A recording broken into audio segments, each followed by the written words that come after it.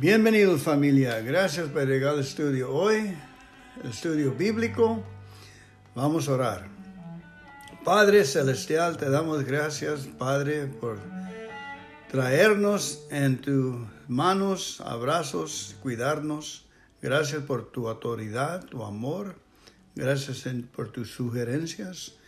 Gracias por las indicaciones que nos amas y nos ayudas en todo lo necesario. Danos hoy, Señor, lo necesario que es tu palabra para vivir.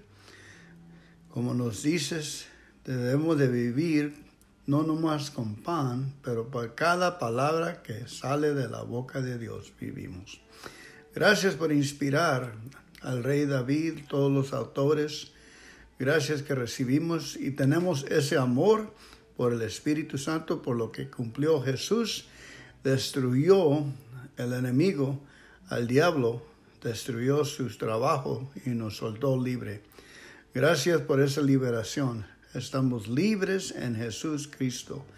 Gracias por el amor.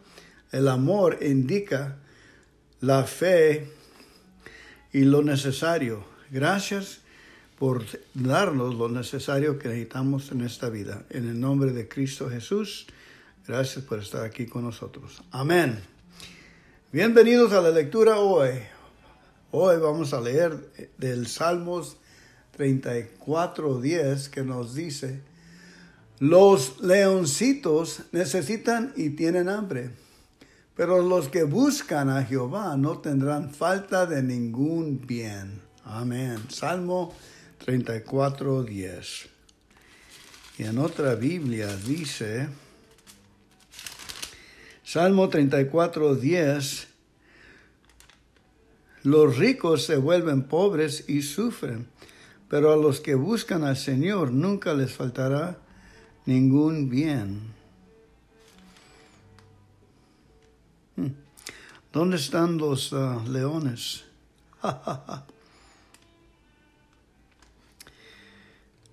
Ok, hay que seguirle. Salmos 34:10 nos dice: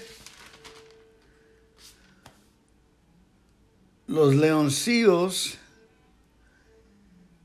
necesitan y tienen hambre, pero los que buscan a Jehová no tendrán falta de ningún bien. Amén.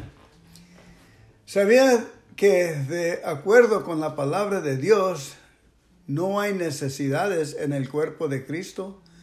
Todo lo que podamos necesitar y todo problema que podamos enfrentar ha sido cubierto por la sangre de Jesús.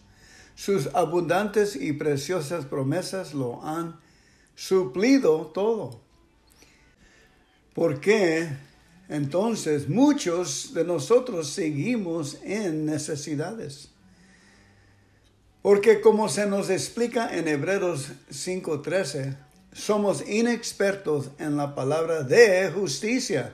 Se necesita ser experto para aplicar la palabra de Dios. Muchos no lo saben.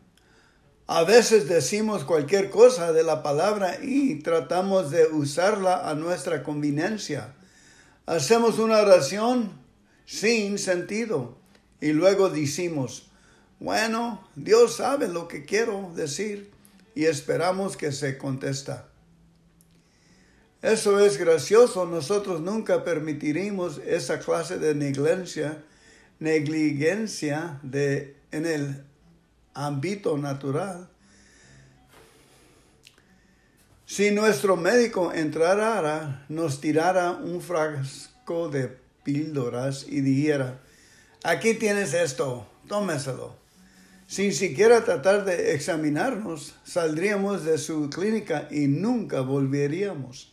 Sin embargo, nos sorprendemos cuando esa misma actitud negligente en el ámbito espiritual impide que nuestras oraciones sean eficaces. Vivimos en una sociedad instantánea en la que todo es rápido y fácil, y muchos dejamos que esa mentalidad afecte nuestra vida con el Señor Jesucristo. Cuando alguien necesita sanidad, irrumpimos por la puerta del hospital, le echamos un poco de aceite en la frente y decimos, gloria a Dios, y nos vamos. A veces no se necesita decir más que, en el nombre de Jesús se sanó. Pero a veces hay algo más que debe hacerse. Ha llegado la hora de despojarnos de esa mentalidad instantánea y darnos cuenta de que hay situaciones en las que debemos tomarnos el tiempo y orar en el Espíritu. Situaciones en las que vamos a tener que sentarnos y escuchar las instrucciones de Dios. Si usted es inexperto en cualquier aspecto de la vida, ya sea sanidad, finanzas o alguna otra cosa, propóngase hacerse experto en la palabra en cuanto a este aspecto. Tome la Biblia y léala. Lea los pasajes acerca de sanidad, milagros, las promesas de Dios y de las bendiciones de Abraham. Medite en esas cosas y pídele a Dios que le hable a través de ellas y lo ilumine en la situación que esté enfrentando.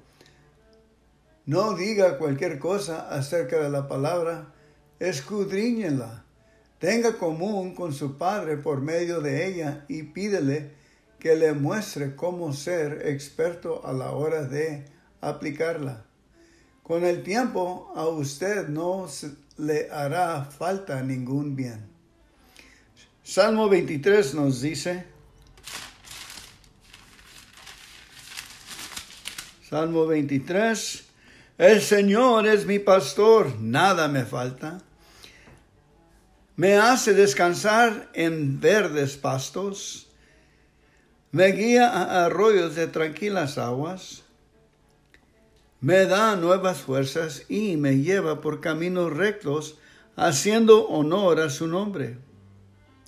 Aunque pase por el más oscuro de los valles, no temeré peligro alguno, porque tú, Señor, estás conmigo. Tu vara y tu bastón me inspiran confianza.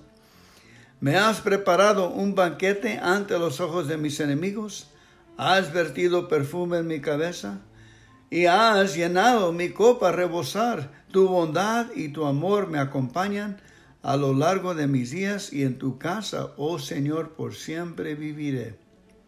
Amén y amén. Siempre me acuerdo como el Señor me dio una casa acá en este pueblo donde vivo. Ni tenía ni un 5. Había una casa de renta y les hablé.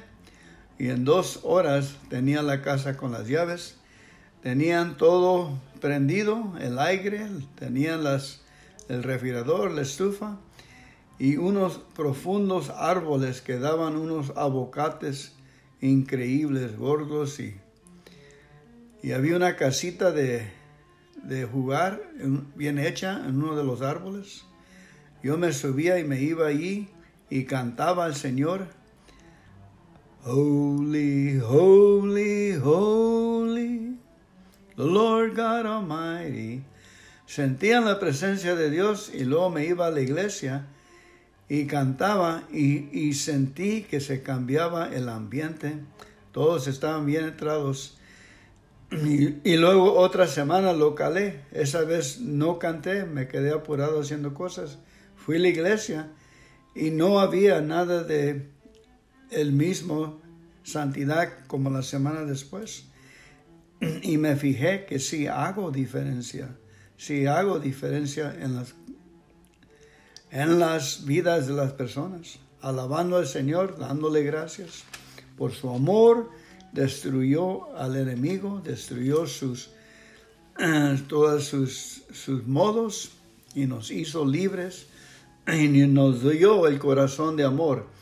Ese corazón de amor que tenemos, ahí tenemos la fe y con eso indica de que vamos a recibir todo lo que necesitamos por sus riquezas en Cristo Jesús. Amén. Dios los bendiga, familia. Gracias por llegar hoy al estudio. Sigan regresando. Vamos a orar. Otro Padre Nuestro, por favor. Padre nuestro que estás en el cielo, santificado sea tu nombre. Véngase tu reino, hágase tu voluntad aquí en la tierra como en el cielo. El pan nuestro de cada día, dánoslo hoy, y perdónanos por nuestros pecados, así como nosotros perdonamos a nuestros pecadores. Y no nos dejes caer entre mala tentación, mas líbranos de todo el mal. Porque tuyo es el reino, el poder y la gloria para siempre, siempre, Señor. Amén. Sigan regresando, familia, alegres.